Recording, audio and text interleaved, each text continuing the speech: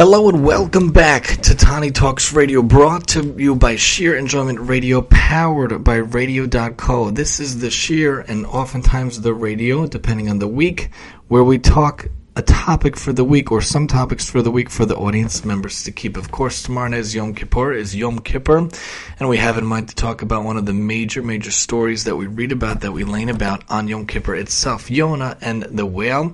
We will talk about that in a minute. Of course, you can listen to us on many different platforms on sheerenjoyment.com, as well as this show live on Monday nights at 8:30, Sheer Enjoyment Radio, which is on different platforms on the Apple App Store, as well as the Google Play Store. You could also hear us on Sheer Enjoyment Radio on the channel on Naki Radio. You could hear us afterwards on the Tani Talks podcast channel. You could also hear us at JRoot Radio, the app, and you could also listen in on the website to be able to hear us on that platform as well. We are also on the ability to be listened to at 520-453-8302, 520-453-8302.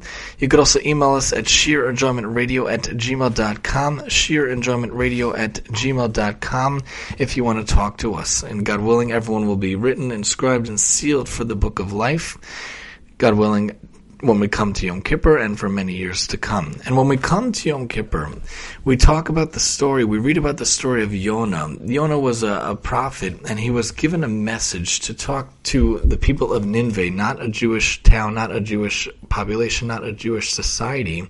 And the problem that he had, as the commentators talk about and we'll look at, is that he wanted to give the message to the non-Jewish people, to tell them about repentance because they didn't have good ways. And of course we learn the idea of tshuva, and we talk about how everyone can come back from their ways.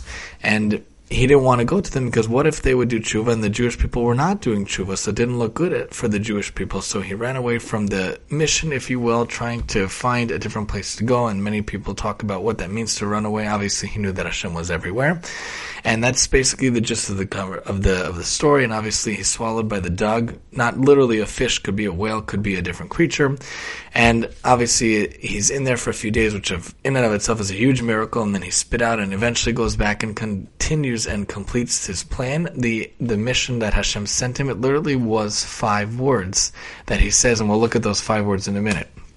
But when we look at the story itself, and we're going to highlight different parts of the prakim throughout the story of Yonah to talk about the idea, what was he fleeing from? What was he trying to run away from? What was he trying to do by running from the task at hand? And how often do we ourselves run away and try to flee from whatever the task at hand is? We try to jump ship, if you will, from whatever the main purpose of whatever we're supposed to do in life is. And was he fleeing a destiny? And are we fleeing our destinies? So when Yonah is given the message, when Yonah is told to go to Nineveh, and he doesn't go to Nineveh, what happens? There's a huge storm at sea, and the sources say that the storm was only concentrated on the ship that Yonah was on. Some commentators explain he actually paid for passage on the entire ship, for all the people. Apparently the family had a lot of wealth, had a lot of money, but there was no storm elsewhere. It's like those perfect storm movies where you see that there's only a storm in that area of the sea and everywhere else is calm. So obviously the people on the ship, the people on the boat realized something was up. Why is only our ship targeted? What happened that our ship, and they draw the straws, whoever's the smallest straw is going to be the one involved, and they throw everything overboard. It doesn't help, and Yonah's straw comes up the smallest, and he says, it's because of me, I'm an Ivri, and he owns up to the fact that he is a Jewish person, and it's Hashem sending the message. So even there, and at the time he was sleeping unconscious when all this was raging, and they come to wake him up. So he knew all this was going on, and once they throw him overboard, and it didn't seem that they were so eager to throw him overboard, contrary to popular belief, what happens is Hashem, in Parag Bet, Pasuk Aleph to Bet, talks about how he provided a huge fish, a dug gadol, whatever that may be. It could be a whale, it could be a shark, who knows what it was, but he provided a huge fish to swallow Yonah. Yonah remained in the fish's belly for 3 days and 3 nights. If you know anything about science or anything about practical matters, a normal person can't last even an hour in such a space. There's no air to breathe. There's no ability to remain. There's no physical way that a person could have survived. They would have been dead right away. But obviously Hashem let him survive and let him stay alive, and he lived there, so to speak, for 3 days and 3 nights. Yonah prayed to Hashem from the belly of the fish. So first he's fleeing from Hashem, and Hashem puts him in this situation. So where is he running, and where is he running to? He comes into the fish, and he's in there, and from the fish he has an awakening, sort of a spiritual awakening to see, oh, maybe I really need to be involved in this story, in this situation. I really need to be fulfilling what I need to be fulfilling. As he was involved in praying from the fish, he was awakened to the fact that yes, I need to fulfill my task. I need to go about the task. And when he was given the prophecy, what did the prophecy say? What did Hashem want him to do? Way back in Perek Aleph, in Pasuk Aleph, right in the beginning, Hashem's word comes to Yonah, son of Amittai. Interesting also throughout Tanakh how the characters, the famous characters, are identified, them, son of this, son of that, no last names. That's a more recent thing in history. You think about many people, and even the sages in the Talmud, through Talmudic history and the Tanaim and the Amoraim, they go through the names. They don't have these last names. They are identified by their parents, identified by the family they come from. Yonah ben Amittai, go at once to Nineveh, that great city, and proclaim a judgment upon it, for their wickedness has come before me, Hashem says. Yonah, however, started out to flee to Tarshish, which was like the complete opposite direction, very far away, trying to flee from Hashem's service. Why is he fleeing? Where is he going? You can't escape God's dominion. You can't escape God's judgment. You can't escape God's message. You could pretend to go anywhere, and that's a message for us. You could pretend to go anywhere. You could pretend to flee anywhere. You could pretend to go to an ashram, or to go to a random jungle in India, and you could go far, far east, China, and all over the world, but you can't flee your destiny. You can't flee from Hashem's message. Yonah obviously knew that, but Yonah, the commentators and some people point out, obviously he knew that, but he'd rather run away from the task at hand than to fulfill it, because what if the Ninevites, I guess we could call them, would do tshuva, and then the Bnei Yisrael weren't doing tshuva? All these prophecies, all of these predictions from throughout all of Yeshaya, Yirmiyah, Cheskel, and Trei Asar, all of these times, even throughout the Shoftim, the Bnei Yisrael weren't always up to par. They weren't always doing so great, and they were like doing predictions. If you don't listen to the word of Hashem, this will happen, and this will happen, and they weren't doing their part to always come to fruition, to do their tshuva. And if he went to Nineveh and they did their tshuva, it would have looked very bad for the Jewish people, and that was his main problem. So he's fleeing, he's running from his destiny, this major message he's supposed to give to the Ninevites, and he doesn't want to do it. He flees from Hashem and goes all the way to Tarshish. A lot of times, many people in life flee also from whatever is happening in their own life. A lot of people are at a loss or at a crossroads or having an existential crisis, especially many people, if they complete army service or they complete high school before they go to college, before they continue, they don't know where to find themselves. They don't know what they should be doing, and people flee from whatever is before them in life. They go all over the world trying to find whatever it is they're looking for, and sometimes it's right under their noses, sometimes it's right before them. People that don't always grow up with the benefit of the beauty of Yiddishkeit, and they're trying to find where to fit in, where to belong, they're fleeing from whatever they see, and sometimes it's right in front of them. They might try 100 religions, 100 different types of things, until they finally come all the way back. I happen to love reading these stories of Baalei Tshuva on Aish. Aish.com has beautiful, beautiful stories where they talk about very interesting upbringings. This one coming from Texas, growing up as a Christian, and this one coming from North Carolina, growing up as this and that. And in the end of the day, when they come, they could have easily been a Noachide. They could have done the Sheva Mitzvos B'nai Noach, but embracing Judaism, they too were fleeing from whatever they had at hand, trying to find what the destiny was. And oftentimes, throughout the year, we're running here, we're running there, fleeing from this, fleeing from that, trying not to to accomplish what we're supposed to accomplish. And if Hashem gives us and grants us and blesses us with another year, we ask for another year, more years, up to 120 years. How could we flee from that? During Aseret Shemei Tshuva, as we stand on the cusp of Yom Kippur, we come before Hashem. We beg for forgiveness and repentance from all the things we did wrong against Hashem. And we ask for another year.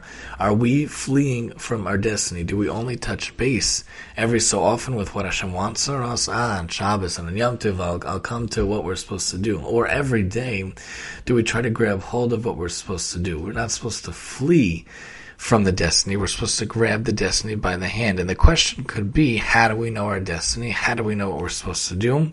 And I like to say that there's a beautiful article on Aish that I've seen over the years, many times over the years. I believe it was written by Sarah Riegler, and she asks two main questions. And this is a way to grab hold of your destiny. The two main questions would be, if you had millions of billions of dollars and you had all the time in the world, what would you do? Is one of the questions. If you had hours in the day and you had the money, you didn't have to work, you didn't have to worry about things, the kids are at school, and you have a time to focus, what would you do? What would you want to do? The second question is, name the most pleasurable thing, the most wonderful thing that happened throughout your life. And we're not talking about having the best gumball machine or having the best ice cream sundae. Real existences and real situations, real pleasurable moments that you felt the most fulfilled. Combine those two things and you could find your direction in life. If a person, we talk about this often throughout the years, throughout the year, throughout the shows, if a person loves to work with trains and loves to be involved with trains, but he's sitting as an actuary for Wells Fargo, he's missing the point. He could be missing his destiny and fleeing from his destiny, fleeing from what he's supposed to be doing in his life. If a person always had an affinity for working with animals, for treating animals, but for some reason they're teaching math in the middle of a college classroom and they're not feeling it, they're missing the point, they're missing their destiny. The best experience they had was interacting with that dog and helping that dog and moving about. The best experience this other person had was writing a book, writing a foreword, writing an afterword, an epilogue.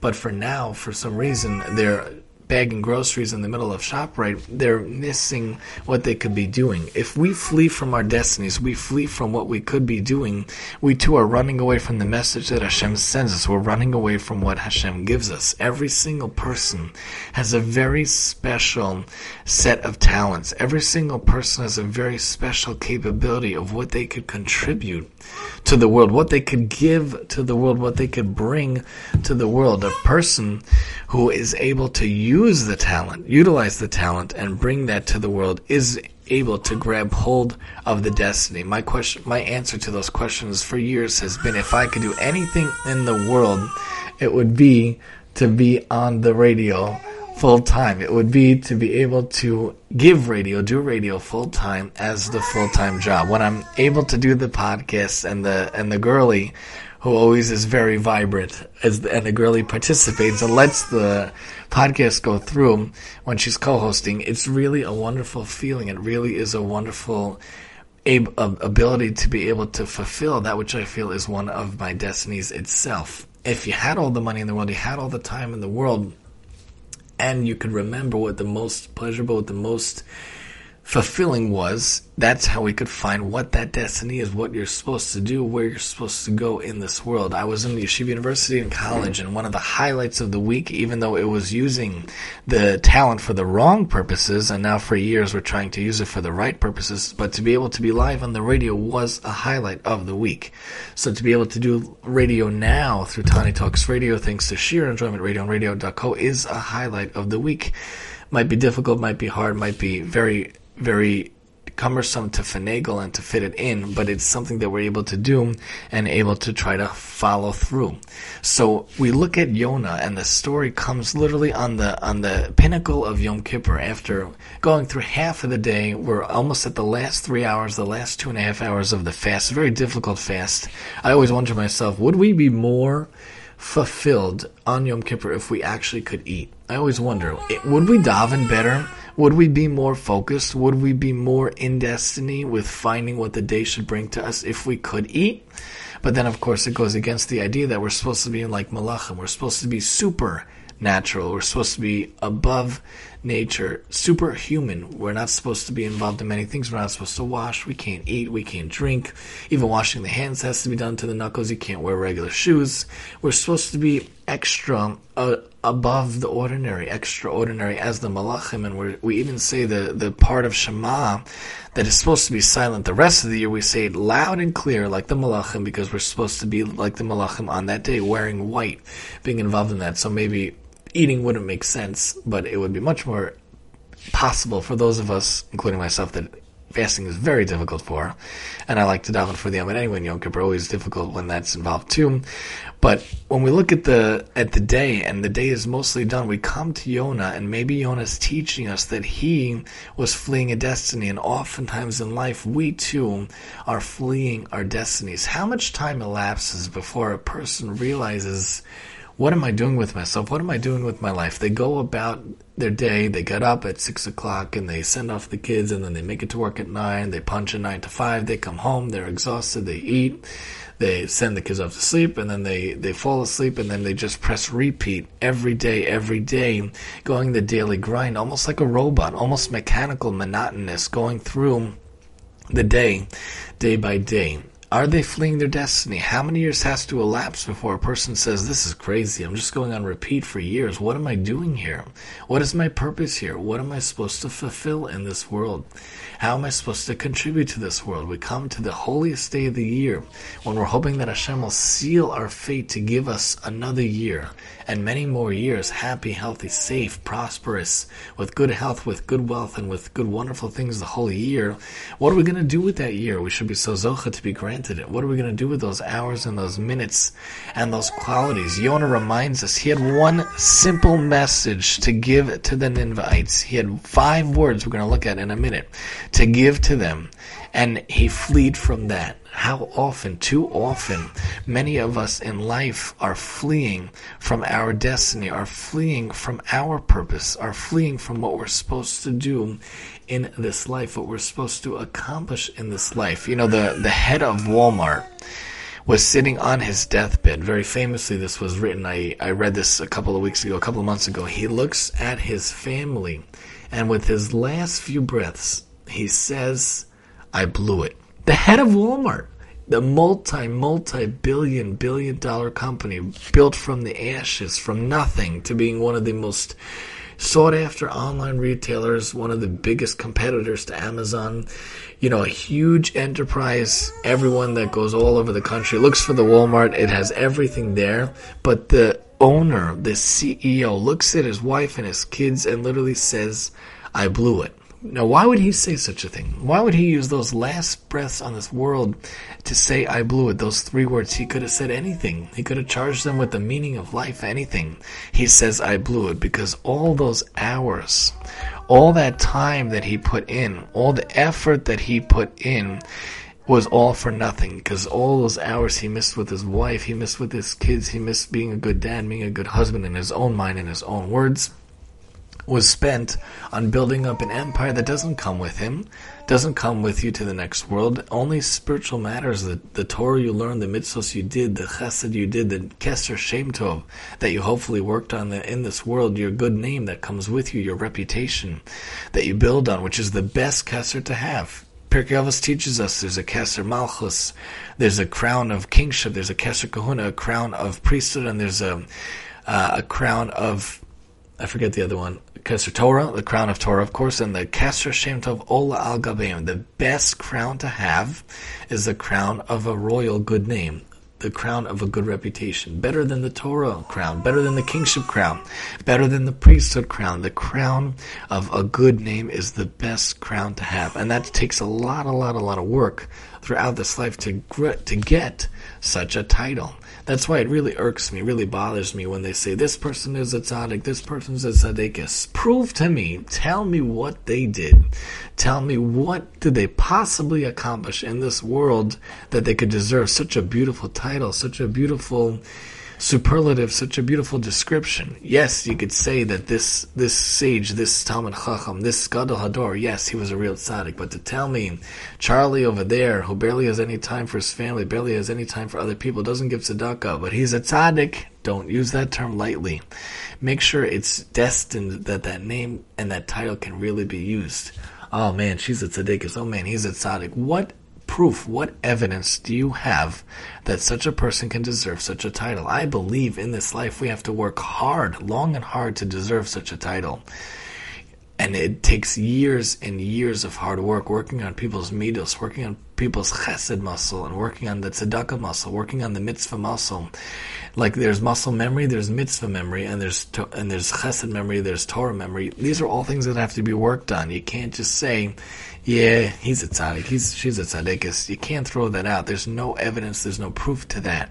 Even a great sage can flee and run away from their destiny. Oftentimes, too many of us are fleeing, running away from our destiny as well. We need to make sure to greet our destiny, to grab hold of our destiny, and to take our destiny with us, and to follow it through every day, a little bit, whatever we can, and however we can go about it to reach it. If your goal is to write a book, start with one page every day, one blog post every day, and put it into a book. I always say that to my wife, that she has these beautiful, beautiful reviews of many, many restaurants. I want to take all the blogs and all the reviews of all the years and publish it. But that would mean that we'd have to take every blog from every week and every year and put it together into a pamphlet and publish it. But it starts with each blog. It starts with each review.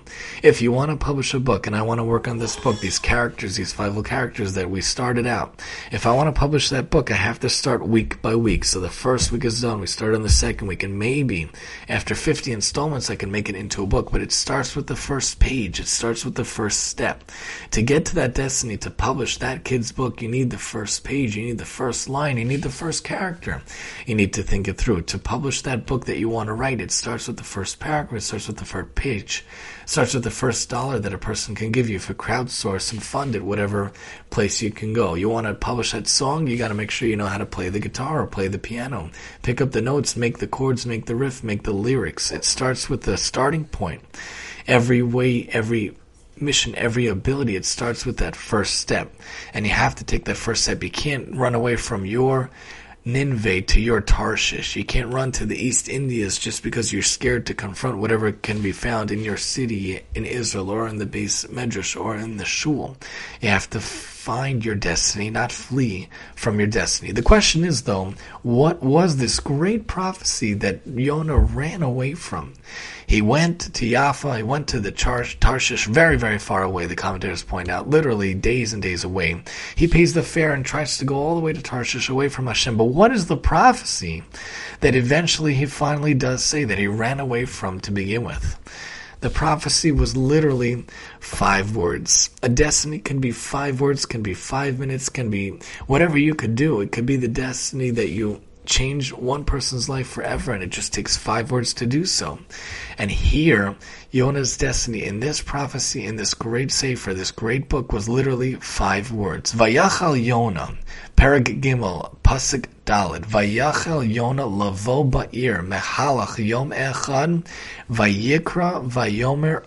This is it. This is the key prophecy. Od arba'im yom v'ninveh nehepechas. Literally 5 words. This brings me to mind the parallelism of Lahavda, when Miriam gets Saras. I don't know if it's in Sefer Shemos or Sefer Bamidbar, I'm blanking, but when she gets Saras and she has to wait 7 days outside the camp, very humiliating after talking about Moshe and his wife and the family, whatever was going on. Moshe doesn't pray a 17-page long Megillah. He literally says 5 words as well. Kel na rafa na la. Hashem, please heal her right now. How could it be? Miriam talked slander, talked Lashon Hara, and Moshe says 5 words and she's cured? Obviously, they had to wait the week still, but 5 words also to get her cured. Sometimes it could be 5 words, sometimes it could be 5 minutes, sometimes it could take 5 years, whatever your destiny is. You know, if you want to be a therapist, I'm an OT, I had to go to school for 3 years. You want to be a psychologist, you have to go to school for a PhD for 5 years. For PsyD, is it also 5 years? You want to be a doctor, you got to go to med school and fellowship and internship. But if you want to be that person that has the practice and be the top doctor, the top this, the top that, you have to go and put in your time. But sometimes it could just be 5 minutes. You have this great idea, this great invention, you're on YouTube for 5 minutes, boom, you had it done. You got your destiny. Here, it was literally 5 words. How long do those words take Yonah to say? Od arba'im yom v'ninvei nehepechas. Literally 10 seconds, 8 seconds. Yonah starts out and makes his way into the city, the distance of a day's walk. How big is the city that it's a day's walk? A very big city. He proclaims literally 40 days more and Nineveh will be overturned. 40 days more and Nineveh will be overturned. The people of Nineveh believe in Hashem. They proclaim a fast, and great and small alike put on sackcloth. The king actually tells them to overturn their bad practices, and they were doing like crazy things. Not going to get into here, but even the animals and the people and a lot of things were involved that they had to fix. But literally 5 words were involved, and they believed God, and he said the 5 words, Od arba'im yom v'ninvei nehepechas. The question, the problem that many commentators have is, was Nineveh actually overthrown? Because Hashem didn't overturn the city. So how could we use the word nehepechas? How could we use the word overthrown? Keep that question in mind. Keep it in the back of your head. We're going to come back to it in a few minutes. When the king hears that Yonah finally accepted his destiny instead of running away from his destiny, what does the king do? The news reaches the king of Nineveh, Paragimel, Pasuk Vav. He rises from his throne, takes off his robe, puts on sackcloth instead. This also, lahavda, reminds us, Mordechai, Yoshev Bashar HaMelech. When Mordechai hears, and this obviously is a different story, but I feel these parallels, we see these parallels a lot of times. Rabbi Foreman and Aleph Beta does this a lot also. He parallels on a much, much better level. We're on much, much less level than that. But it brings to mind the imagery. Mordechai also, was a Yoshev Bashar HaMelech, his wife or his cousin or his daughter or his sister, depending on the commentator, is the queen. Mordechai hears the terrible news. He takes off his royal garments. He was a member of the Sanhedrin, the Anshe Knesset Hagadolah, who reinstated the davening and did wonderful, wonderful things, many different decrees and gezeros. Mordechai is a regal figure, is a shofet, is really a prophet and really a great sage. He takes off his robe and puts on sackcloth, and he goes involved and gets the whole city to be involved in proclaiming a fast, and obviously becomes one of the heroes of the story. But here, lahavda, this king of Nineveh takes off his robe and puts on sackcloth as well, which is interesting to see that back in the day, which is so not the case nowadays, the respect that different kings, non-Jewish kings, had for Hashem. Very interesting to see. We also see this in the book of the Shoftim. I believe it was Eglon, the very, very, very large king, and I believe Ehud was the one that ultimately killed him. But when Eglon hears that I believe it's Ehud ben Ger that comes and says, I have a message from God himself. What does Eglon also do? And I believe his name is Eglon. He literally rises off of the throne out of respect for God. Isn't that interesting? These are kings that don't really believe in Hashem, doesn't believe in monotheism. They're probably Avodah Zarah worshippers, but for some reason when they hear about the king, the one God of the Hebrews, of the Jews, they stand up out of respect. Nowadays we don't see this at all, especially in secular society, in society at large. We don't see the respect for Hashem, for monotheism in the same way, in the same aspect. But very interesting, he also rises from his throne, and I believe that as a result of his standing up, maybe one of his descendants way down the line was Rus HaMoaviyah, who ultimately becomes the ancestress of David HaMelech, just for standing up out of respect for Hashem. Ultimately he's killed by the Shofet anyway, because of the usurpedness and the sly-handedness of pretending he's a lefty and whatever. But here too, he gets off of his throne for the honor, for the sanctification of God's name. Very interesting, even though he himself probably didn't believe in Hashem. Anyway, it's a side point. He rises from the throne, takes off his throne, puts on the sackcloth, and sat in ashes. So Yonah says 5 words. The original 5 words he originally that was fleeing from, and he ultimately takes the words, gives them to the people, 5 words, crazy because there were so many nevuos, so many prophecies to the Jewish people, prakim upon prakim in Yirmiyahu and Yecheskel and in Yeshaya and Treyasar throughout the years, so many prophecies that could not sway the Jewish people. This prophecy, 5 words, sways the whole people and sways the king himself. Fascinating. He literally sits in ashes, puts on sackcloth, takes off his royal garments. The king himself, and he had the word cried throughout Nineveh. We're looking at Paragimel, Psukim Vav to Tet. By decree of the king and decree of his nobles, no man or beast, of flock or herd shall taste anything. They shall not graze, and they shall not drink water. So we see parallels to our own day of Yom Kippur. If the non-Jewish king and the non-Jewish subjects could not taste water and not drink food because they're terrified of their city being overthrown, halavai gal achas kama v'kama kal v'chomer lahavdil, on our lives, when our lives hang in the balance and our future for the year hangs in the balance, maybe we should look at it. How could we even think of drinking? How could we even think of eating? How could we think of tasting anything or dressing in garments that are much more comfortable than the suit or the non-leather shoes?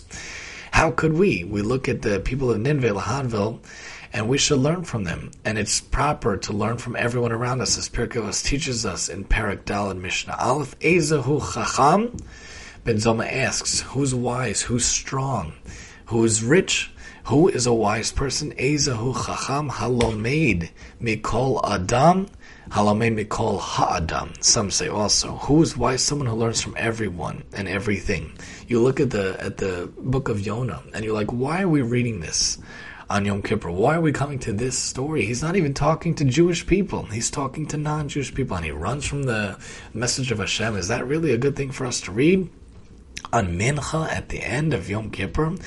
Yes, it is, because we're supposed to learn from everyone and everything. We're supposed to see from the Ninevites that they had these 5 words of a message, and look what they did. Look how they were spurned to do tshuva from 5 words, not even 10 seconds. Halavai, we should be spurned to do tshuva, and we should be spurned to do better also, not to eat and not to drink just like them.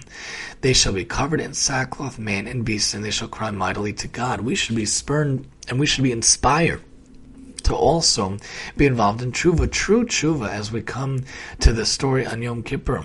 And we should also learn how Yonah thought he could flee, or wanted to, or tried to flee from his destiny, from his mission, from his nevuah that he's giving to the people around him. How could we think that we could flee from the judgment of Hashem? You can never flee from the judgment of Hashem. It's always out there. As Pirkei Avos also teaches that all of our deeds are written in a book. It's us ear that hears everything. It's eyes that see everything. We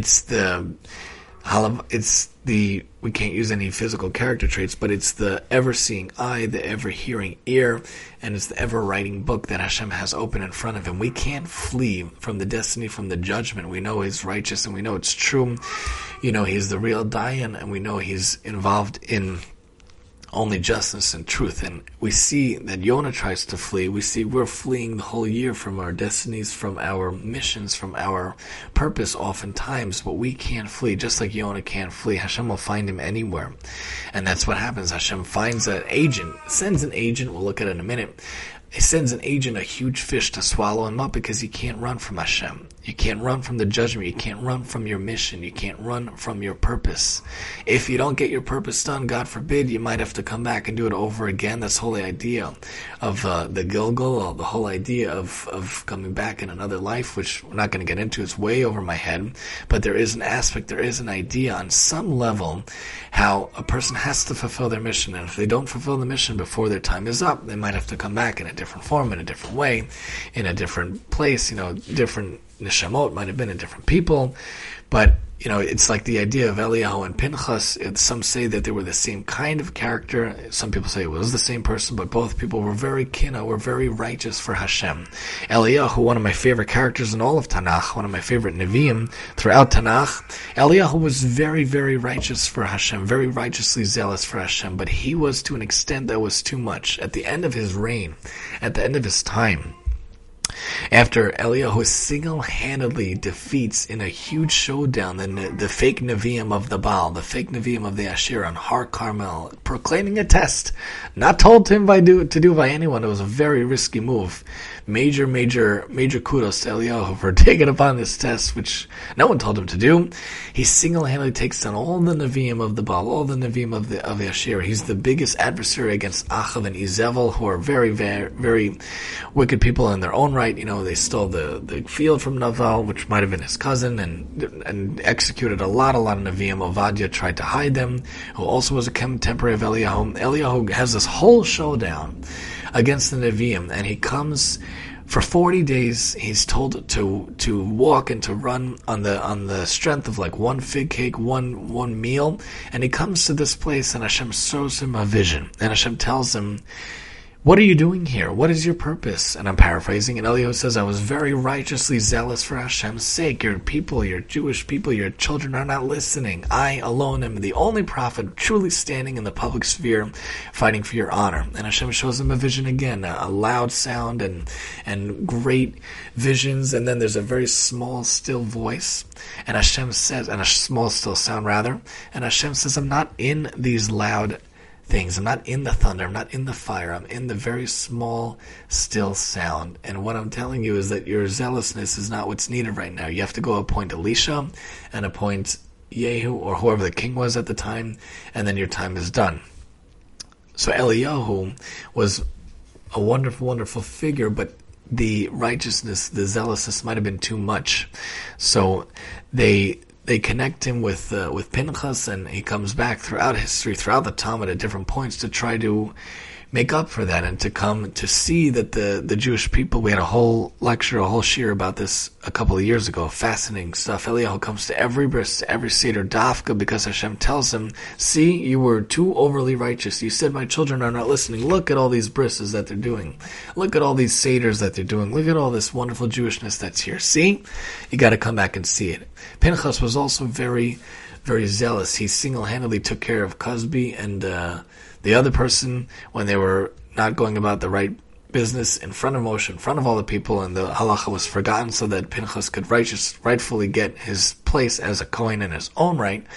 But a lot of times people fulfill their destinies, but to a different extent, to a different aspect, and to different ways. So they had to come back in different ways and different ways. So these are different things that we could think about, different things we could learn, especially from anyone around us, especially when we come and we sit down and we listen to this story, fascinating story, and we see about the Kikayon and the special plant that Hashem makes, and then he destroys it, and he teaches Yonah, you had a compassion on a Kikayon, on a tree, and a worm that destroys the tree.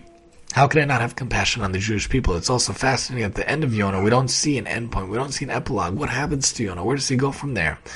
How do we know what goes about there? Some people say he was actually the son of that Shunammite woman that actually, always hosted Elisha every time he traveled through, and that was the boy that had the headache and then passed away and was revived. Some people say that was Yonah himself. But in any case, neither here nor there. Yonah himself is a fascinating story, and he comes to Nineveh, he gives the prophecy in the end, and the king and the nobles actually do the tshuva, which inspires us to do tshuva. If the non-Jewish people could hear 5 words and be inspired, how could we not try to be inspired and try to repent in our own lives, in our own ways? Let everyone turn back from their evil ways, from injustice of which he is guilty. Who knows but that Hashem, who may turn and relent, he may turn back from his wrath so that we do not perish.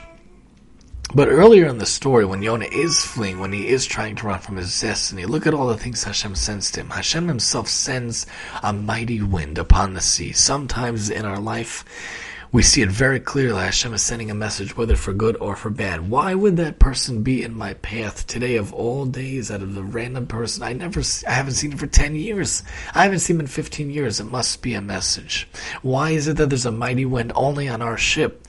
Yonah might be thinking, the people of the ship might be thinking, why is there a sea raging around only our ship? Why is there a huge storm raging only around our ship? Why is that happening? How could it be happening to us that the ship is being in danger of breaking up? In Perek Aleph, Pasuk Daled. In their fright, the sailors cried out each to his own God. They flung the ship's cargo overboard to make it lighter. Yonah himself had gone down into the hold, into the bowels of the ship, all the way at the bottom, where he lay down and fell asleep. How does he fall asleep at a time like this? I never understood that. The captain went over to him and cried out, "How can you be sleeping so soundly? Up, call upon your God. Perhaps your God will be kind to us, and we will not perish." So we see that throughout the story, we're going back and forth. We see Yonah tries to flee, and then Yonah ultimately fulfills the purpose, and we see the Ninevites do the tshuva, which inspires us to do the tshuva. But at the end of the story, flipping to the back of the story, all the way in Perek Daled, Pasuk Daled, Hashem makes it. It's a very, very hot day. It's brutally hot, and Yonah is probably feeling very faint and very weak. Hashem makes it that this plant, this tree, sprouts up overnight, sprouts up right away, and gives him the shade that he desperately needs from the brutal heat, from the brutal sun. Hashem then makes it that a worm or a creature eats the tree, breaks the tree down, and then Yonah is suffering again in the heat, in the brutal weather, the brutal heat. And Yonah gets very sad, very upset about the loss of the plant. Hashem tells him and talks to him, "Are you that deeply grieved? Are you that deeply upset?" Yonah had left the city. He found a place east of the city. He had a booth there. He sat under the shade till he could see what happened to the city. Hashem put this ricinus plant, this kikayon, which grew up over Yonah, to provide shade for his head, save him from discomfort. Yonah was very happy about the plant. But when Hashem made that worm destroy the plant, he was very upset. And he was not happy with it. So we see that there's everything in the world has its own destiny, has its own ability. They say that it would be halavai, it would be worth it for there to be a huge palace, a beautiful palace, so that one day in 60 years from now, one great sage, one great Talmid Chacham will sit and learn Torah in its shade. It could be that this one plant was made just so that Yonah himself can have some respite, can have some relief from that tree, from that shade. Earlier in the story, in Perek Gimel, Pasuk Yud, we see Yonah getting upset. Yonah had ran away from his destiny because of this exact point. We talked about how he was upset, worried that the Jewish people would not be saved, would not do tshuva, and the Ninevites would be, and it would be a terrible chilul Hashem that the Jews are not repenting, but the Ninevites are. Hashem saw what they did, how they're turning back from their evil ways, the Ninevites, and Hashem renounced the punishment he had planned to bring upon them, did not carry it out. And the key words here are, this displeased Yonah greatly. He was grieved, he was upset, frustrated. He prayed to Hashem saying, "Hashem, isn't this just what I said when I was still in my own country? That is why I fled to Tarshish." He literally gives us the exact reason why he fled his destiny. He points it out point blank right here in the Pasuk. "I fled to Tarshish far away because I knew it was going to happen, that they were actually going to be inspired to repent, and look at these Jewish people not repenting. I knew beforehand you are a compassionate and gracious God. I know you're slow to anger. I know you're abounding in kindness, renouncing punishment. Please, Hashem, take my life," he says. "I would rather die than live." He can't handle the terrible affront to the Jewish people that the Ninevites hear 5 words and renounce their ways, and the Jewish people hear countless prophecy upon prophecy, dire predictions, doom predictions, and they can't do anything about it. And they don't do anything about it. It's a terrible chilul Hashem. And he's not happy about it. When Yonah originally flees, though, he has to hear from Hashem a second time. In Perek Gimel, Pasuk Aleph, we're purposely flipping around to different parts of the story. Hashem comes to Yonah the second time. "Go at once to Nineveh. Enough with this fish, enough with this running away from the ship. That great city, proclaim to it what I tell you." Proclaim to it what I tell you. But the whole time when Yonah is fleeing from his destiny, he goes to these different spots along the way. Interesting how each part of the story shows what happened. We get such a deep scene and a look into the different parts of the story. When he runs through the ship, and the ship is in danger of being collapsed, being destroyed, and being ripped apart, seam by seam, board by board, the men say to one another, "Let us cast the lots, find out on whose account this misfortune has come upon us." They cast the lots. Of course, it falls on Yonah. They said to him, "What did you do? What have you done? Who are you that you brought such misfortune upon us? What is your business? Where have you come from? What is your country? And of what people are you?" I like this phrase because as we stand, and we're about to stand, God willing, before Hashem on Yom Kippur, what is your business in life? What is your destiny in life? Where have you come from? What have you done this past year? Where have you come from this past year? Was it a year that you were successful? Did you fulfill any of your destiny? What have you to show before me? Hashem could ask us that you accomplished with your life that I gave you for the past year. What did you do with your hours, with your minutes? How much time was wasted? How much time could have been used better? Granted, we have to rest, we have to recap, we have to relax, especially with the spouse at the end of the day. And yes, we need to re-energize and recuperate, and it's good to have downtime, but that can't be the whole day. What about those waking hours, those energetic hours? I like to say from like the 8 o'clock to like 8 o'clock before the tiredness and the energy seeps away from me. What do you do during those hours? What have you brought to me as your business? Hashem could ask us, what have you done to brought any misfortune to the world? What, God forbid, have you done bad, and what have you done good? Where have you come from? What are you bringing with you this year? What is your country? Have you stood up for the Jewish people? Have you stood up for Israel? Have you done anything good for your own country? And of what people are you? These are all questions they ask Yonah, but these are really questions we should ask ourselves as we stand before Hashem at Yom Kippur to justify that, yes, we need another year. There's so much more we can accomplish. There's so much more we want to accomplish. There's so much more we need to accomplish in this world and the world at large. What people are you? Have you represented the Jewish people, showing them that you're prideful in being a Jew, prideful that you are an Orthodox Jew? I could tell you there were many times this year in one of my placements I was surrounded by a lot of non-Jewish people asking a lot of questions about Jewish matters and Judaic matters, and I could easily say I had to represent the Jewish people many, many times this year. What people am I? Very easily to be told in that environment that I'm a proud Orthodox Jew. What is the Talmud? It's a whole thing I had to explain. What is Yom Kippur? Do you make blessings on food? Do the rabbi bless food so you could eat it? No, he does not. We have to have these special symbols and these special instruments, these special types of ovens and pots and pans for dairy and meat, and we can't eat dairy after meat, and it's very difficult to explain to non-Jewish people all the intricacies, but by and large, oftentimes, many times I have to explain it in many different settings because I work for a non-Jewish organization. I work for the city. What people are you? How often have you had to confront such a question in your own life in the past year, standing up for the Jewish people, standing up for any attacks against the Jewish people, standing up with pride for the Jewish people? Oh man, those Jews are great. We saw some great videos on Tisha B'Av, and one of the stories was very fascinating, how a person comes to buy a coffee from a gas station, and the attendant says, "You people, I love you people." And the guy is like, "You people? What do you mean, you people?" He's like, "I love the Jewish people. Let me tell you a story." And then I believe it was Rabbi Yoel Gold who was explaining the story, or Project Inspire, explaining how many, many years before that, during the 6-Day War, the guy had an employer, and the war broke out, and he was missing a paycheck or two, and he was very much yeyush. He had much hopelessness that he would get paid, and it turned out that the army... The guy who was employer was employed by the army at the time, fighting for this existence, the survival of the Jewish people, and he did tons of research and found an employee and a convoy to take him exactly to that guy's house just so he could pay him that check. What a Kiddush Hashem, standing up for his people, for our people, the Jewish people, that 50 years later, when a Jewish person walks into a store in the middle of Wyoming, that person could say, I love your people, I love the Jewish people. But can we come before Hashem and answer these questions that they asked Yonah so many years ago? Another parallel to ourselves. When he's trying to flee from his destiny, the destiny comes right back to him at a random ship with probably random non-Jewish people in the middle of the sea. What can you do to explain to me, why did you bring this misfortune on the rest of the world? God forbid were we involved in any Chilul Hashem to bring misfortune and a desecration to Hashem's name to the world, God forbid.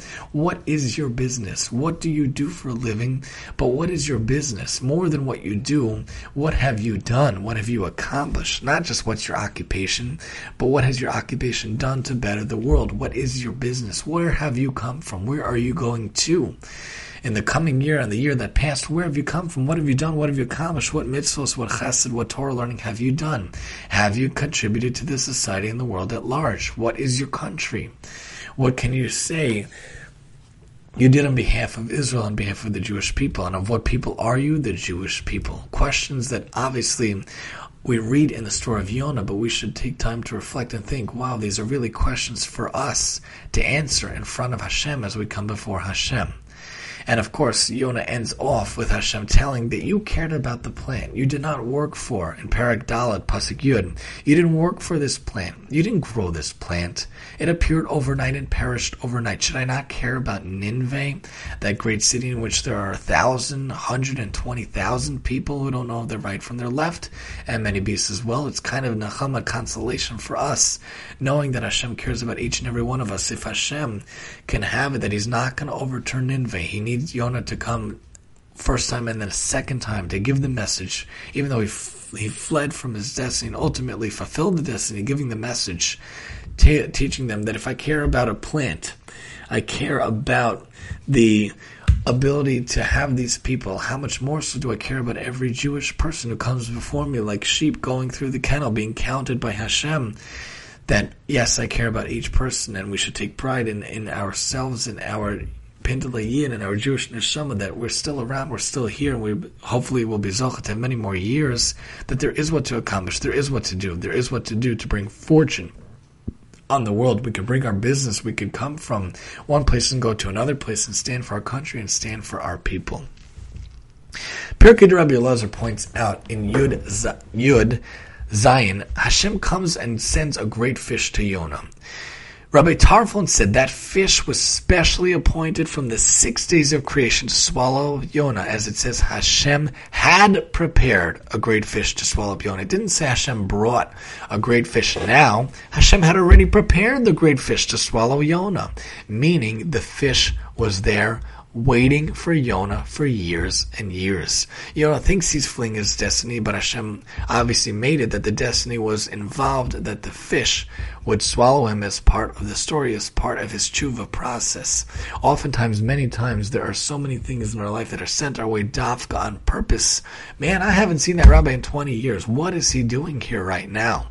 Obviously, he's here to lead me on the path. I haven't seen my friend Sam for 15 years. There must be a reason. There must be a connection. Hashem sends the fish in our own lives, our own kiviyachol fish, in our own ways to teach us and bring different messages to us, to lead us along our own destiny. Yonah enters the mouth just as a man enters a great synagogue, and he stood there. The two eyes of the fish were like windows of glass, giving light to Yonah. Rabbi Meir said one pearl was suspended inside the belly of the fish to give illumination to Yonah, like the sun which shines with its might at noon. Try saying that 5 times fast. Giving illumination to Yonah. Why? Because even in the bowels and the depths of one of the worst places to be on earth, there is always still illumination. Even in the depths of the Gehenna that people go through, Hashem still sends illumination. We just need to see it. We need to find it. People could go through the worst things in life. We should never know from any of those things. But there is that illumination afterwards that comes right after the terrible, terrible, terrible tragedy of the World War II, of the Holocaust. Right afterwards, the illumination of the modern creation of the state of Eretz Yisrael came to us. Yonah, lahavdil, is thrown in the fish, one of the worst places to be, but Hashem still gave him that illumination, gave him that pearl, gave him that life to show, the light for his life, to show him, I'm still here. It's still shining. It's still illuminating. We could have terrible aspects to the year, terrible falls, terrible stumbles, but do we look for that illumination? Do we still get up and still go about our days looking for that illumination, looking for that light? Sheva Yipol Tzadik V'Kam is a major pasuk for all of us to live by. Shlomo HaMelech says it, and Shlomo HaMelech was one of the greatest kings, one of the wisest men of all time. We look for that illumination in our life as we see that Yonah had that illumination himself. The light, the pearl, was suspended in the belly of the fish. It gave illumination to Yonah like the sun which shines even in the depths, because it says, Or Zarua La Tzadik, from Tehillim, light is sown for the righteous. Even if we're not considered in our own life, in our own ways, a tzaddik, we should look for that light in our own ways and find that light to lead us to our destiny. Yonah answers them, "It's my account that misfortune befalls you. Take me up and cast me in the sea. The sea will calm you." As it says, he said to them, "Take me up and cast me in the sea." Reb Shimon said, the men wouldn't consent to throw Yonah into the sea. What are they, pirates, bloodthirsty pirates, throwing him overboard without any words, without any care or compassion? They said, "We can't send him over. Let's cast lots and see what happens." They cast the lot. It fell upon Yonah. What did they do? They said, "No, let's try to get rid of our cargo first. Let's get rid of all our utensils which are in the ship and cast them into the sea to lighten the load for safety." It didn't do anything. They wanted to return to the dry land, but they were unable to, as it says, the nevertheless in the pasuk. They weren't callous men. Oftentimes reading the story growing up, I think, this is the pirate. This is like Captain Hook, Lahavdil to the Peter Pan or whatever the other guy is. Lahavdil. I always thought of them as pirates, but really, if you think about it, they tried to do what they can not to throw him overboard, not to get rid of him. The men rowed hard to get them back to the land, but they could not, as it says in Perek Aleph, Pasuk Yud Gimel. What could they do? What did they do? They took Yonah and they stood him on the side of the ship, saying, "God of the world, do not lay upon us innocent blood. We do not know what sort of person is this man." And he says, "Deliberately on my account has this misfortune befallen you." So they tried to do a few things before throwing him overboard. So contrary to my belief, popular belief, they did not just throw him callously. They tried to do a few things, which also shows us that even in life, even if we have to deal with different types of people, different types of situations, try to take a few steps before going to the ultimate end. Try to take a few steps. Try to do what you can. Like if you have a child who's not behaving in a camp or a group, before throwing him out of the group right away, go upon different steps. Before throwing him into the sea, they tried to throw things overboard. They tried to row. They tried to put him at the side. Then they ultimately had to let him go, but taking a few steps first. Just like Lahavdil in a destiny. Instead of fleeing from a destiny, try to reach that destiny, but take it step by step. Take it page by page. Take it blog by blog. Take it paragraph by paragraph. They took him and cast him into the sea up to his knee joints. The sea storm abated.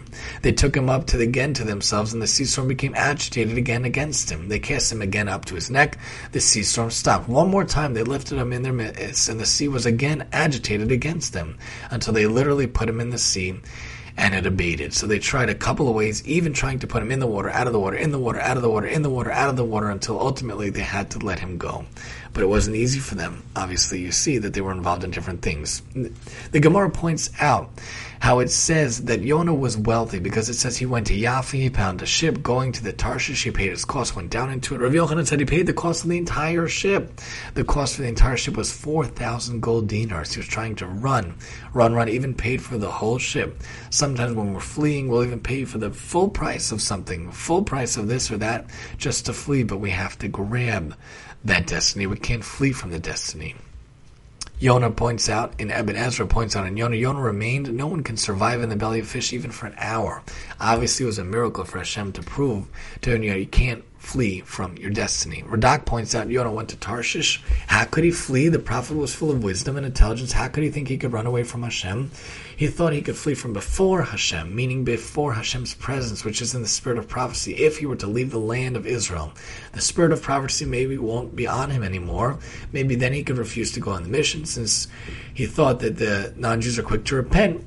And then if he goes on the mission, maybe then it won't work out. And if he goes to the mission, they would repent from the evil ways, but he didn't want to get the prophecy to begin with, to explain why he was running.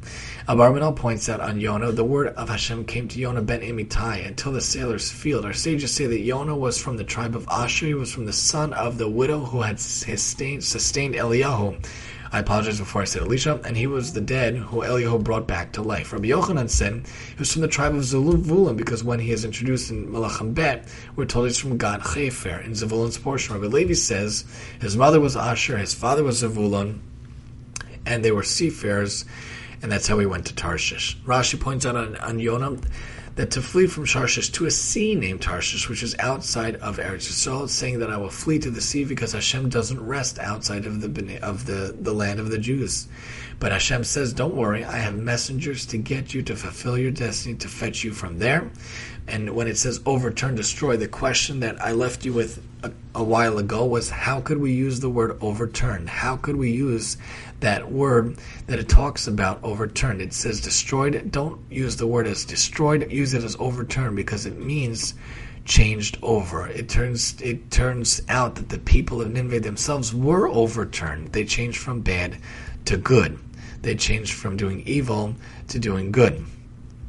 And Medrash Tanchuma talks about by Yonah that Hashem sent the fish to and different things to give him the terrors of the sea. The fish swallowed him, he cried out to Hashem, and the hair in his head and the beard fell out because of the heat, and he went to Nineveh. Even though he didn't want to, Hashem led him on the way to fulfill and go to his destiny. And Malbim points out how Yonah's mission wasn't for the sake of Nineveh, but actually for Israel's sake. After Assyria was assigned to be with the rod of Hashem's wrath for Israel for their sins, Hashem wanted to bring them to repentance so they would be ready to fulfill Hashem's decree. Hashem wanted to show that Assyria had more merit than Israel because they listened to the words of the prophet and repented, while Israel did not and stiffened their neck. When Yonah realized that from his mission harm would come to Israel, that's when he began to think about not going. That was what we talked about. Hashem said to proclaim the idea. Hashem was only sending him to rebuke them, not to inform them of the decree on them. And Yonah thought that by not going, he was not guilty of suppressing his prophecy. He wasn't being sent to prophecy at all, but would be violating the positive command from Hashem.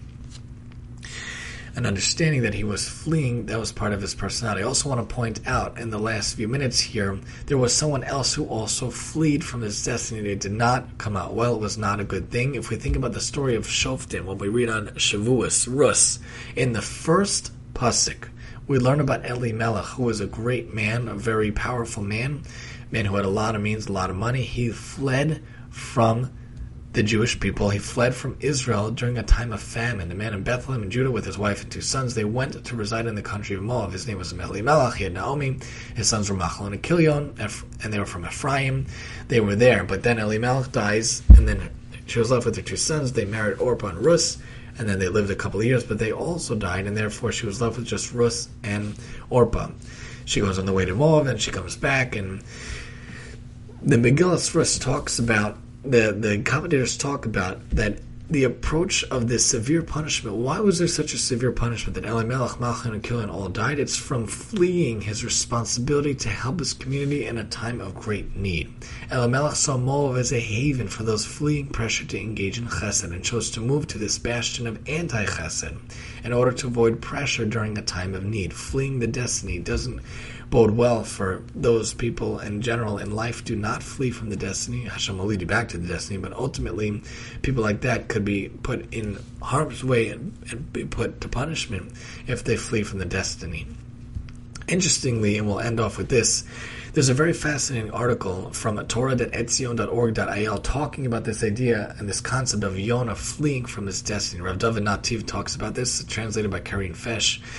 Towards the climax of Yom Kippur, we're reading this story about Yonah. We see, some people say we read it because it's about mercy, even for non-Jewish people, about the theme of tshuva, of the city of Nineveh, but it seemed that it could be that the point of this is to show us about the fleeing of destiny. There's a conflict between Yonah and Hashem worthy of our attention immediately prior to Ne'ilah.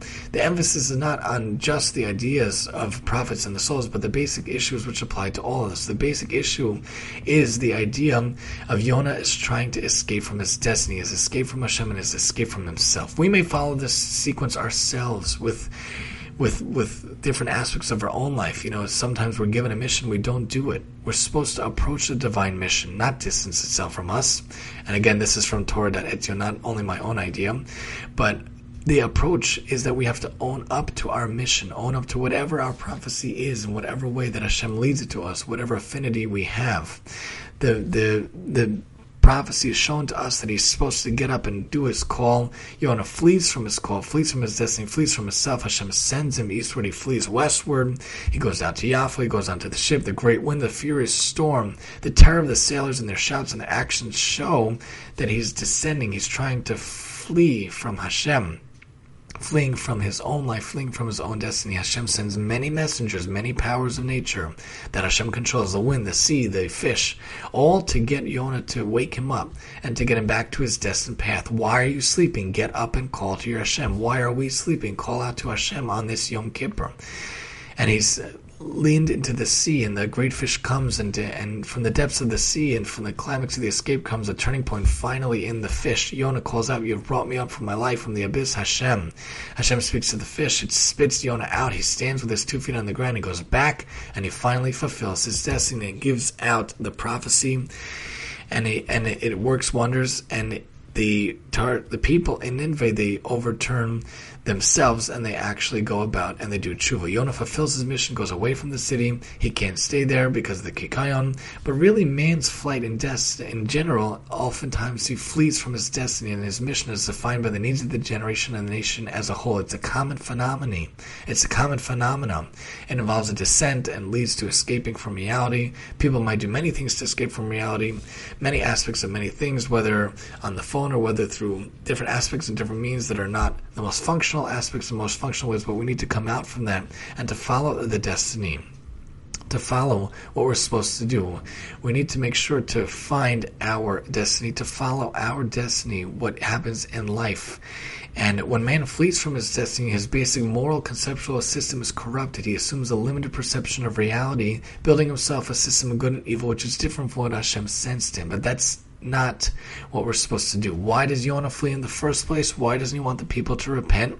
The answer isn't given. A person by nature is full of doubts, internal battles, competing considerations, and partial failures. Correct decisions along the way, his chances of ultimate success always depend on a correct perception of the goal of the mission.